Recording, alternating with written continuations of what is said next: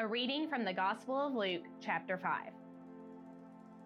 One day, as Jesus was standing by the lake of Gennesaret, the people were crowding around him and listening to the word of God.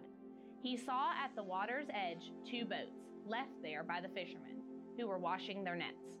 He got into one of the boats, the one belonging to Simon, and asked him to put out a little from shore.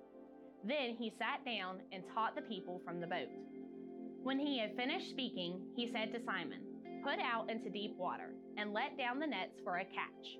Simon answered, "Master, we've worked hard all night and haven't caught anything. But because you say so, I will let down the nets." When they had done so, they caught such a large number of fish that their nets began to break. So they signaled their partners in the other boat to come and help them. And they came and filled both boats so full that they began to sink. When Simon Peter saw this, he fell at Jesus' knees and said, "Go away from me, Lord, I am a sinful man." For he and all his companions were astonished at the catch of fish they had taken, and so were James and John, the sons of Zebedee, Simon's partners.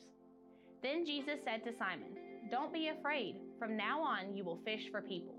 So they pulled their boats up on shore, left everything, and followed him.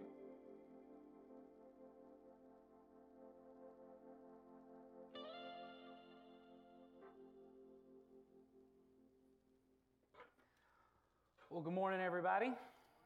My name is Nathan. I'm on staff here at the church. And to get us started, I want to ask you something that you've probably already been thinking about since it's the beginning of the year, which is, what story do you want this year to tell for your life? That we all want our lives to tell a good story. It's the kind of changes that all of us want to make in our lives. We want to have a good story, and we're kind of hoping that it'll be like a great story, like, you know, the Disney Pixar classic Toy Story. Like, that's a great story, right? You know, Disney's got a whole bunch. We got Beauty and the Beast and Lion King. But a lot of us end up with more like mid-2000 Disney films like The Country Bears, which is a movie, until I put that up on screen, you forgot existed. Disney collectively burned it out of all of our brains. It was that terrible. And some of us, we end up with a Country Bears kind of story. Now, I don't know if you've seen the latest Disney movie, Wish, or not. I don't know if you guys have seen this movie. It was out in theaters. I think it's out in theaters right now. And I'm not going to comment on the quality of it.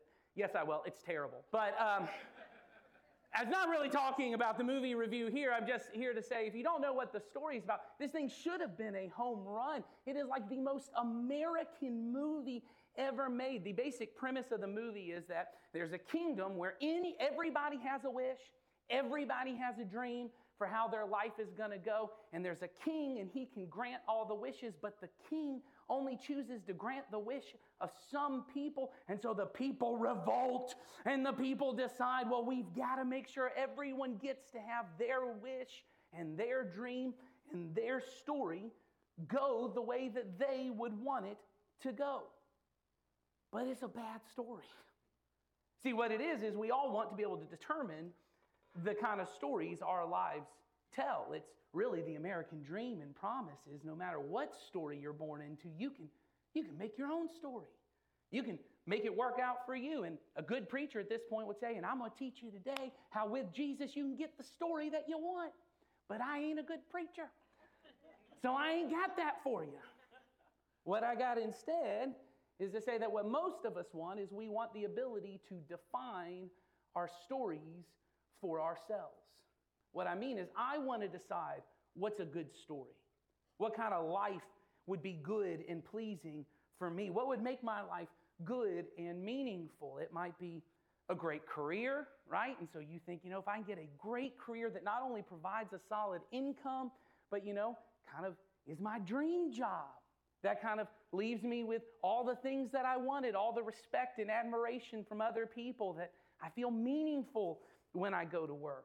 Or it might be that, I want a good family where you all have strong relationships and you enjoy being together. Or some of you in my generation at least, but let's be honest, not just my generation, you want a good story without kids, right? You're saying my good story would be one where I don't got any kids. It's not that you don't want family, just mom and dad was not really the idea you had for your life. And so you're thinking, well, I just love a life where I don't have kids. Or if you got kids, I can get them kids gone. If I can get them gone, that'd be a great life for me. Or maybe it's some kind of romantic relationship. And the truth is, even now, romantic relationships are things we can define however you want to define them, right? In fact, we have a whole term around it, which is define the relationship. You can have romantic, sexual encounters, never ever define the relationship. Maybe that's what you want. Maybe you want a specific title. Maybe there's a specific place that you're trying to get to, something you want to achieve. Or maybe it's a restful and enjoyable retirement that you're trying to work for. Maybe you thought, hey, if I could be entrepreneur, if I could be partner at the firm, then all of a sudden everything would kind of be the story that I want it to be. It might be a standard of living you want to achieve. It might be the luxury of taking as many vacations and trips as you want, or as many purchases as you want to have, and you don't even have to think about the cost. That's kind of the dream. I can just go out and spend the money, and I don't even have to think about it because there's plenty others out there. It might just be this undefinable feeling that you're pursuing, and you think, well, when I get there, then I'll know this was my dream. This was my wish. And what all of us are hoping for, not just the children who go see the movie Wish, what all of us are hoping for is that I'll be able to get that dream. I'll be able to get the story that I always thought I really wanted. And what most of us think the good life is me having the ability to define for myself and to pursue my definition of what the good life is. No one should ever tell me, hey, don't pursue that. Because if it's my dream, who's to tell me I shouldn't be able to go and accomplish it? As Americans, this is what we call freedom. Life, liberty, and the pursuit of happiness. Whatever I dream, I should have the freedom to go after it. I should get to pick my story. And I should never have to live a story that I would never choose. It is somehow a great tragedy if I end up in a story that I would never want. If I end up with a dream that I never dreamed up.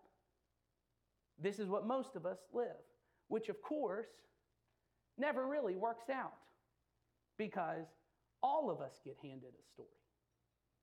Because no one would have chosen a story where you got served divorce papers. No one would have chosen a story where you were cheated on. No one would have chosen a story where you got the diagnosis you got, or someone you love got the diagnosis they got, or you were left to care for a parent or a spouse with dementia. Some of us were born into stories of abuse and neglect and abandonment that we would have never chosen for ourselves. You probably never planned on being a single parent, if that's your story, or losing the job of your dreams that you worked at for 30 years, and then all of a sudden it was just gone right before you could have started drawing on the pension. Other people in our world are born into poverty and hunger, living disadvantaged lives that the rest of us take for granted. Who would choose that? Well, they didn't. They got handed a story. But we hate the idea that we're handed a story because we instead choose to believe in an American dream. And anyone, despite their circumstances, despite the story you were born into, you should be able to pull yourself up by your bootstraps. You should be able to make the story happen for you that you always wanted to happen for you. And we don't realize it, but what we've done is we've turned life into a never-ending pursuit of whatever we can imagine will make us happy. And the problem with that is you can always imagine a little bit more. Because you got the job you thought you wanted to have. And somehow you imagined something else. You got the spouse you always dreamed of. And then suddenly you started imagining something else. You got everything you really wanted, and it turned out that wasn't enough. And so most of us live pretty anxious most of the time because if my story is up to me and I'm unhappy, I'm doing something wrong. I got to go do something to fix this story. We're pretty irritable most of the time, and we're pretty much living full of conflict most of the time because what I learn is no one else is as interested in fulfilling my dream as I am because they all got their own dreams. They all got their own story. So I'm trying to figure out how to get them on board with my story and convince them their story's not a good story. They should get on board with mine. And if they can't, I'd prefer they just get out of my way. So we live with lots of conflict, which leaves us feeling pretty lonely, even in our closest relationships, because what you eventually learn is, oh, they're mostly interested in getting their way, and I'm mostly interested in getting my way. Maybe they're not really for me. And then the sad truth starts to come through. Maybe I'm not really for them. Maybe I think I'm for them. Maybe I'm really for me. And I start to feel lonely and isolated because we're all just trying to tell our own story. That's a depressing way to start the year. But to be a Christian, to be a follower of Jesus, is to accept we all get handed a story. We're born into a story that began long before we were ever even born. Long before the first human was ever even born. The story of the Bible is a story of creation, fall, and redemption, and it all started before any of us were here. It's a story we were born into. It's the story of a good God making a good world where He and the human beings that He lovingly created in His image, He desired for us to be with Him. That He gave us power and authority, or as your Bible probably says it, dominion over the creation. That the goal was that human beings and God would lovingly interact with one another, cooperate with one another to rule over this creation. But as you know, the story goes, human beings rejected God. As all of us have done in our own lives, we all said, no, I'd like to be in charge. Because an enemy convinced us of a different story. His story was one where the only reason God created human beings was to control them. He's like that good king who won't give you the wishes you wanted. You got dreams, you got plans, and He's holding you back. See, what the enemy said, what the serpent said to them was, he knows if you eat from that tree, you'll be just like him. You'll have the power to do what you want, to get what you want out of life. And he says, you'll know good and evil for yourself. And he doesn't mean know it like intellectual knowledge. He means you will determine for yourself that's what is good and what's evil. You will determine for yourself, you know what? I think God's rules of what's good and evil, that's a little outdated. That don't really fit the story I want to tell. So maybe I'll determine that this is fine. I like it. Everyone else seems to like it. This is good. This is fine. This is the way it goes. Everything's good. The myth is the ability that I could define what a good life is for myself. And human beings bought into this story. We reject God's authority. Sin enters the world. It wreaks havoc on the good creation that God creates. All the brokenness in your story, all the brokenness in my story, most of which was brought on by me, was brought on by you, but you also know you got handed some other people's brokenness because they made some decisions and it affected you. All of that is a result of this rebellion. It's a result of this sin. And then Jesus came. And through His life and His death and His resurrection, He crushed the power of the enemy. He crushed the power of sin and death.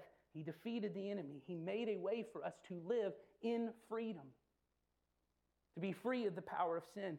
But freedom in Jesus is not American ideas of freedom. It is not the freedom to choose your own story for yourself.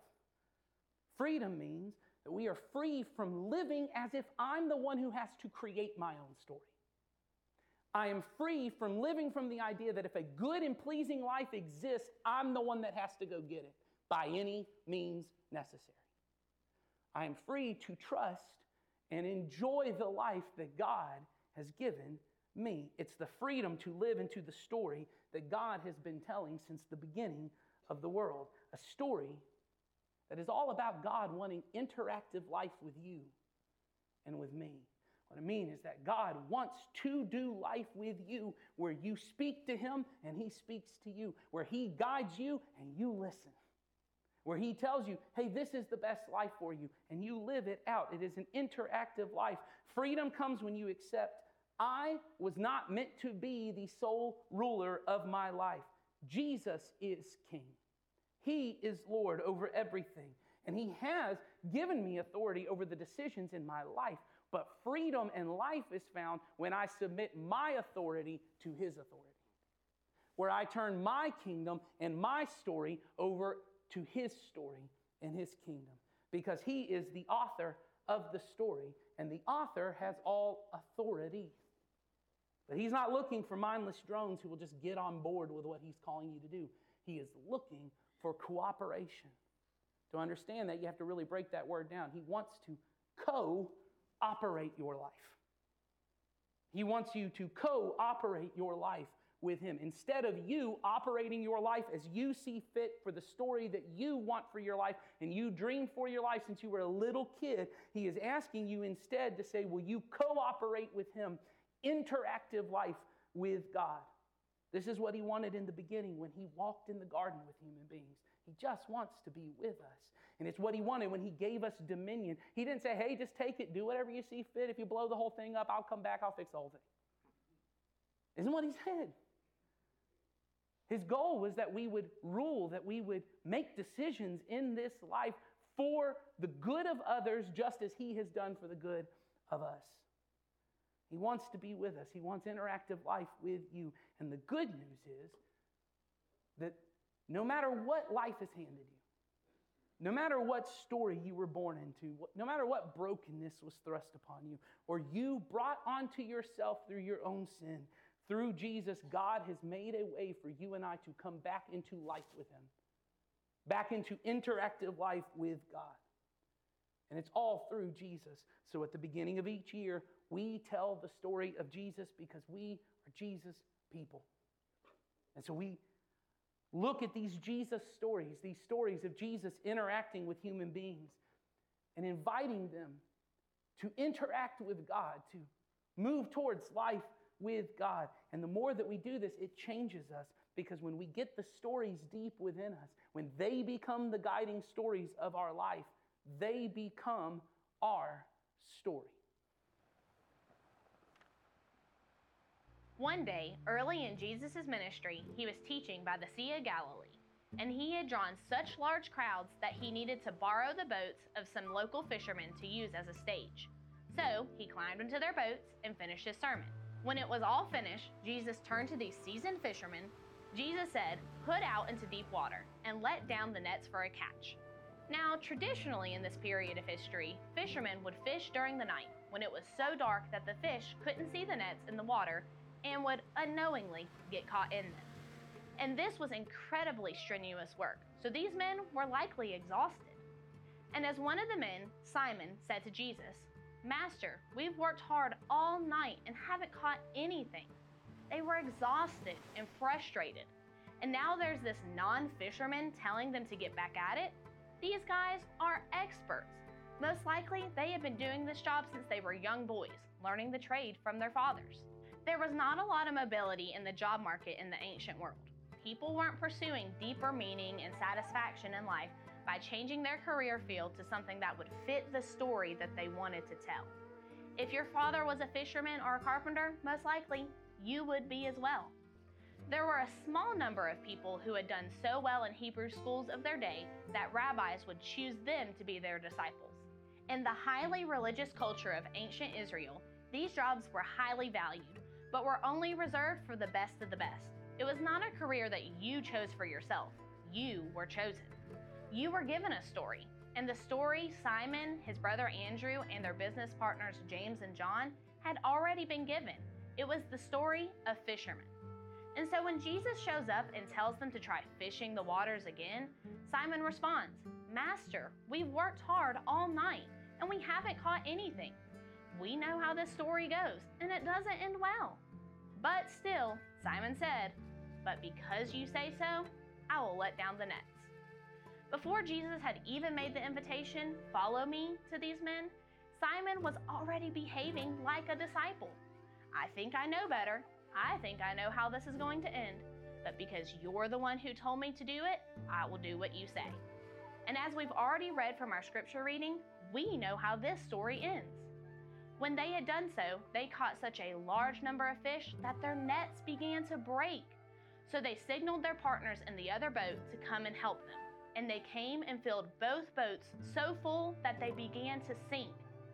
Now, I've always thought of miracles like this in the same way that I think of a magician doing a trick with a volunteer from the audience. The volunteer is pretty inconsequential in the equation. It's all about the magician doing the trick. And obviously, Jesus can do anything without our help. But it's interesting to me that Jesus chooses often to invite men and women into being part of the miracle. And I don't believe that our participation is inconsequential like a person picking out the 4 of hearts in a card trick. I think it's much more like a master craftsman asking his apprentice for help. The master is the one with the skills and the knowledge required, but the apprentice does assist. Simon and the fishermen still sailed the boats out into the water and threw the nets into the lake.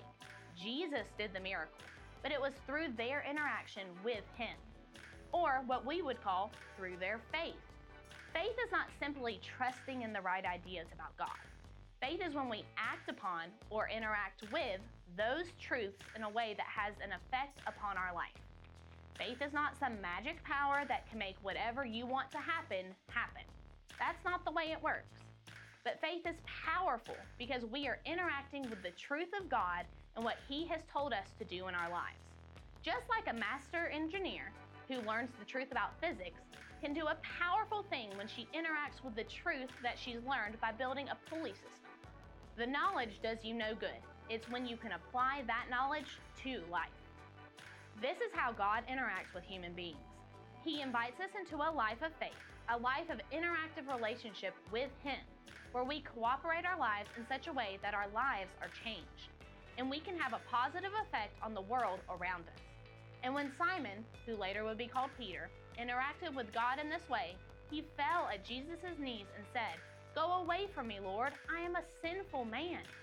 He knew that what he had just experienced was the power of God flowing through him, and he knew, "I'm not worthy of this." But then Jesus said to Simon, "Don't be afraid.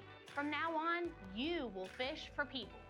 In other words, if you thought fish were cool, you ain't seen nothing yet. Come follow me, and you'll see, and you'll do things that you never thought were possible. He was calling them to be His disciples. He was inviting them into a story that they never thought would be possible. And so Luke says, they pulled their boats up on shore, left everything, and followed Him.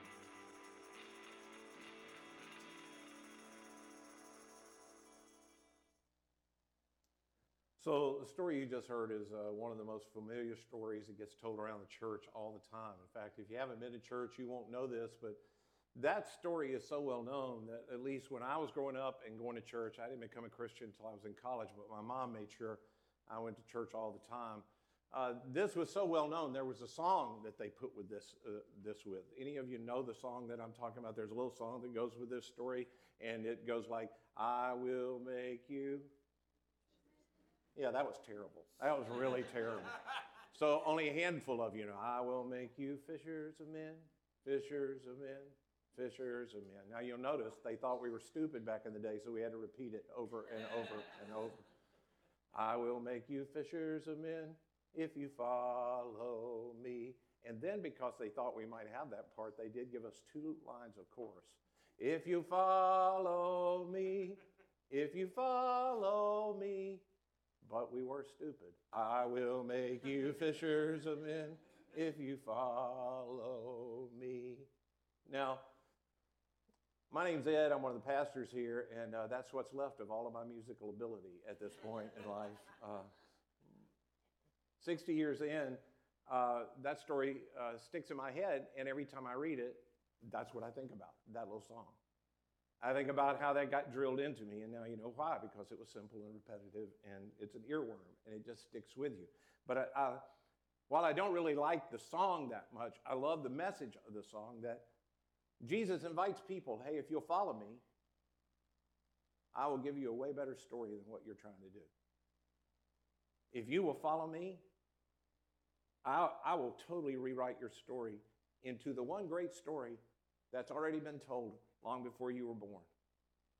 Little did I know 60 years ago when I wasn't even a Christian and my mom was forcing me to church and I would always lie and be sick and I would stay home as often as I could and they would fight with me to get me to go. Little did I know 60 years later that I'd still be teaching people about this story. And I've taught this story many, many, many times over the last 40-something years of my life. And one of the interesting things to me at this point in my life is not that people don't understand the story, that Jesus calls people and he invites them into a whole different way of life. There is a part of the story that every time you teach it, people, and particularly modern people, I guess, which is all I've ever talked to, they just can't get in their mind. And they try to rationalize away and they try to think about a different kind of way to make it fit into their life. Because I've got a story, and so it's not, by the way, the miracle. I think most people think if there is a God, he can do supernatural kind of things, and maybe they don't know how the whole thing take place. And I've actually heard some people talk about Jesus just had a way of seeing the fish down in the water, and he had like a bass profinder under his robe or something. I don't know. But Jesus did this supernatural thing, and people could find the fish, and that wasn't that big a deal. It's not that. It's the last line that was in the video that people can't get. Jesus said, "Follow me." And they left everything. They left everything and followed him. Boy, the knots I have watched pastors tie themselves into trying to explain how it probably doesn't mean what you think it means. They left everything and they followed him.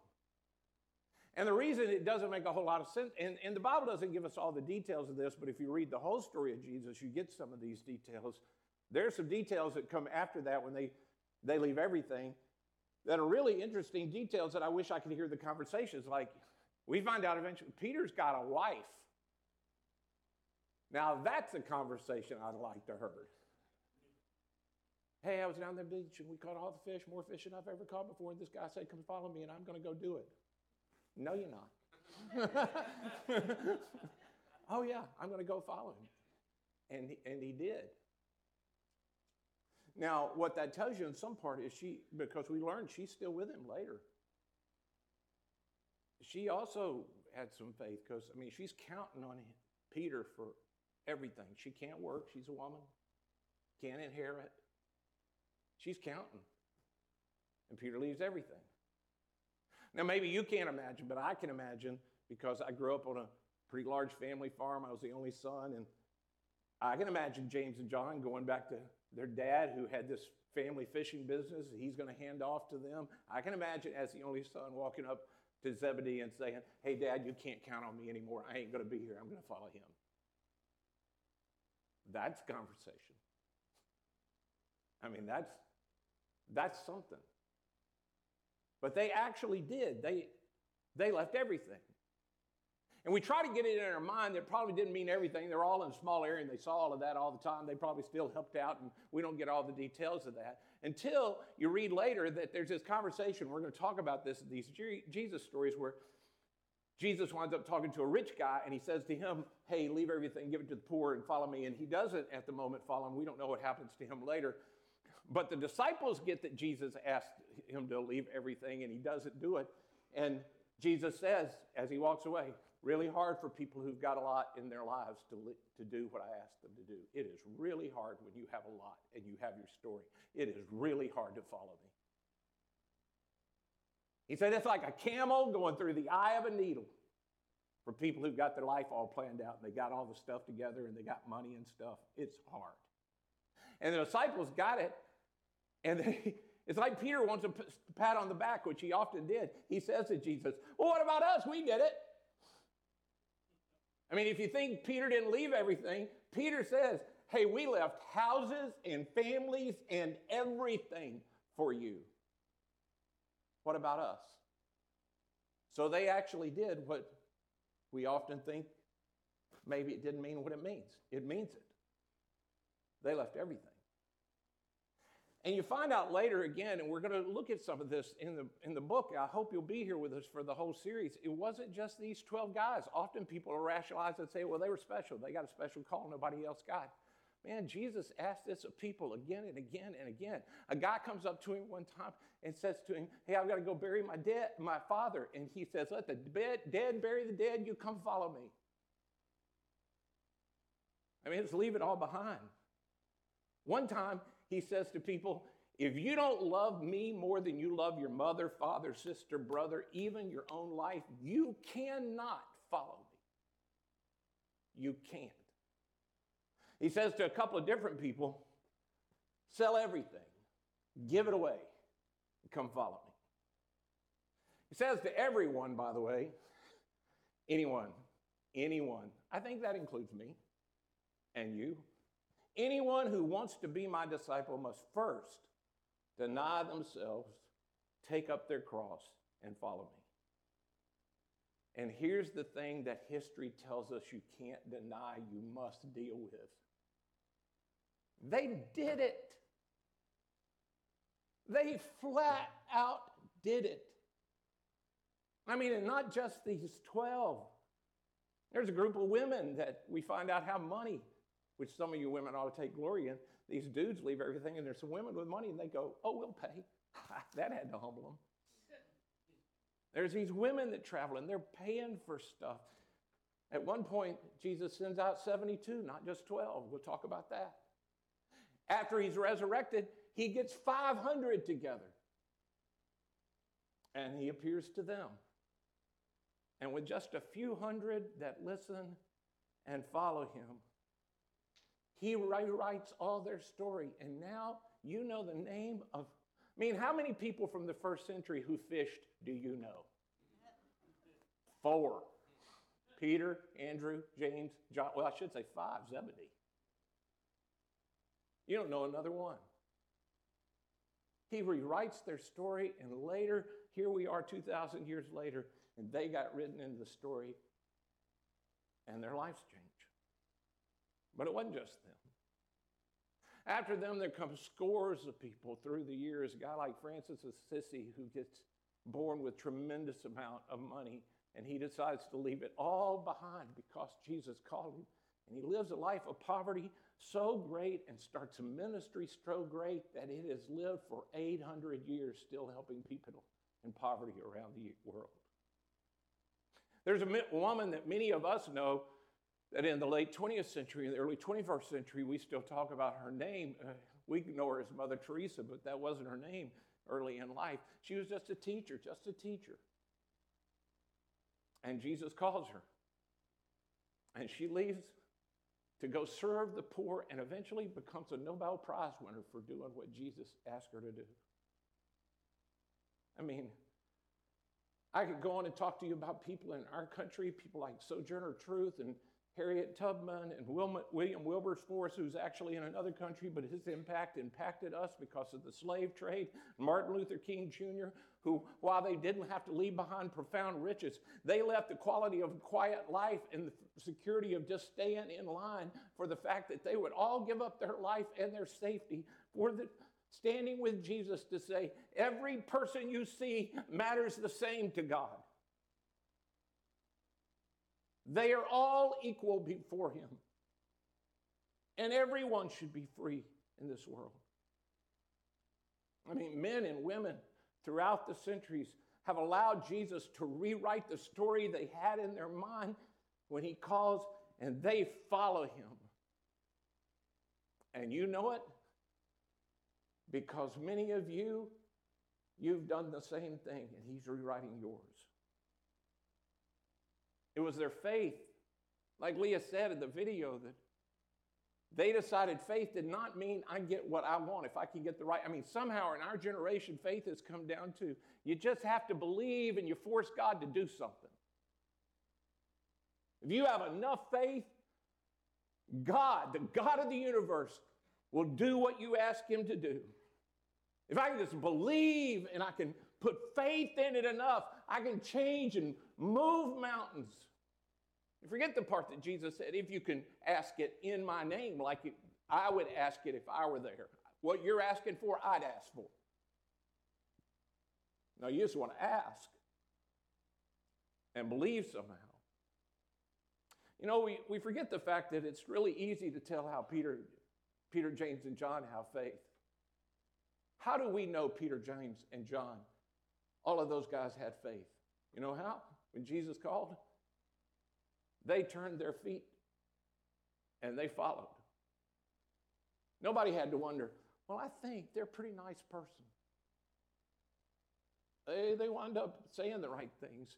When Jesus called them, their feet turned and they began to walk. Now, let me just be clear, not perfectly. If you haven't read the stories, you'll find out. Peter's a mess. Peter can't get it right. James and John, Jesus says, hey, go out and heal people. Instead, they say, how about we call down fire from heaven and just kill them all?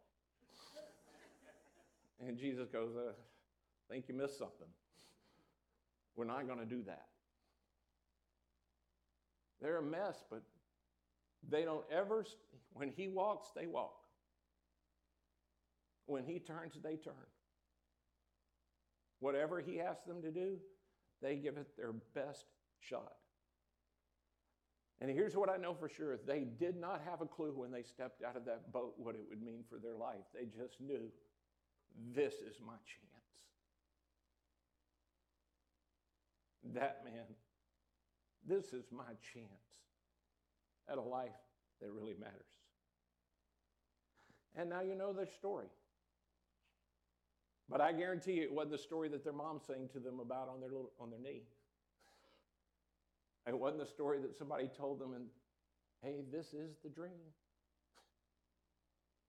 Grow up, follow a Jewish rabbi, and die a horrible death. But people will remember you the rest of eternity.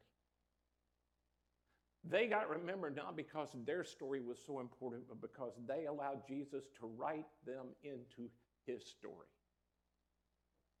And by doing that, everything changed. They turned their feet, they started walking, and life began to change. So I don't know where you are this morning. I don't know what that means for you, and I don't know what faith looks like for you this morning. Maybe you're here for the very first time, and all of that's a little overwhelming. But hey, you're here. And somehow, God is here. And at some point, maybe you sense that he's asking you to do something, and maybe you're not ready yet to leave everything, but would you just take the next step? Would you just keep walking? I know for some of you in here, because I know the nature of our community, some of you, your next step is that finance thing. You want to hide it,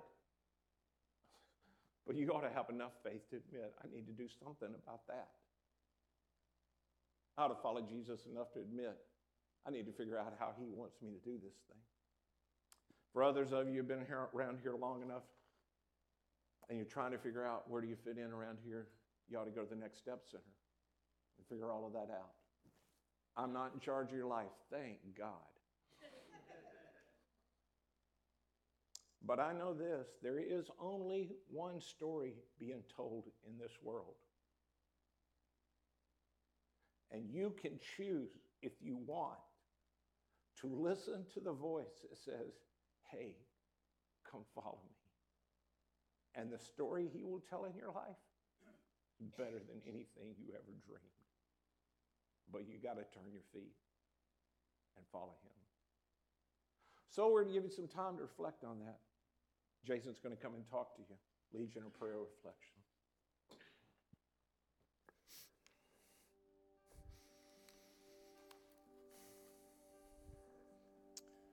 So the good news that Jesus offers is that no matter how far you've gone, no matter what you've done, that offer of life with him, it's yours too. It's available to you. And like Ed said, all you got to do is just turn your feet towards him. Just take a step, start walking. And the good news is the moment you do that, the first step you take will be met with God's love and God's grace. His power and his presence will be right there with that first step. And it will be more than you could ever do alone. So the question I want you to sit with for the next few moments is, what is your next step? How can you take a next step toward Jesus today. And like we've been saying all morning, maybe this is brand new for you. Maybe you're new to faith, you're not sure what this is all about or what you even believe about God, but today you felt something drawing you towards that new kind of life. So can I suggest that maybe in that moment, that drawing that you felt, God is actually speaking to you. And in just a moment, I want to give you just some seconds of quiet so that you can talk to God. Or if you're not ready to talk to him, just reflect. Let him keep talking. Think about what you've experienced and what that next step might be. I want to call your attention again to that card that's on your chair, and you'll see there's a place for you to sign up for that 1-hour experience we call Next Steps, where you can just investigate life with Jesus, what life with our church looks like. Take that card, sign your name there, give us a way to contact you, and let us know you're ready to take that step, and then on your way out, you can drop it in the bucket. And again, if you're trying to figure out faith, you're new to our church, and you just want to know more, that's the thing to do. You're going to meet some people. You're going to figure it all out one step at a time. Or, can I say to some of you, you've been around our church for a little while. Some longer than others, but the truth is you used to be involved. You used to be taking steps with Jesus, but not anymore. Something happened along the way. Life happened. And you no longer serve, or you no longer attend that small group that you used to be a part of. And you know, we believe that life with God is not where you are right now. Life with God is not you and him. It's a we, together. A community with Jesus at the center. So, what better time than the beginning of the year for you to take a step back into the community that you're invited into? I want to invite you to check the box on that card and drop it in the bucket as well, and we'll get you started back taking your next steps. Or maybe you're here and you're doing all this stuff, and God's been leading you to take a next step on your own with him that's different. Whatever that step might be, would you talk to God in the following silence and follow wherever he leads? And after you've had that time of prayer and that time of silence, our band's going to come back and they're going to sing a song with us that talks about life with God and the metaphor that Jesus used himself. Jesus talked about a branch being connected to a vine. And he said our job is one thing: just abide, or just remain, or just live connected to God and just depend on him. We're going to sing about that together. But right now, take the moments of quiet, talk to God, reflect, and then we'll sing together.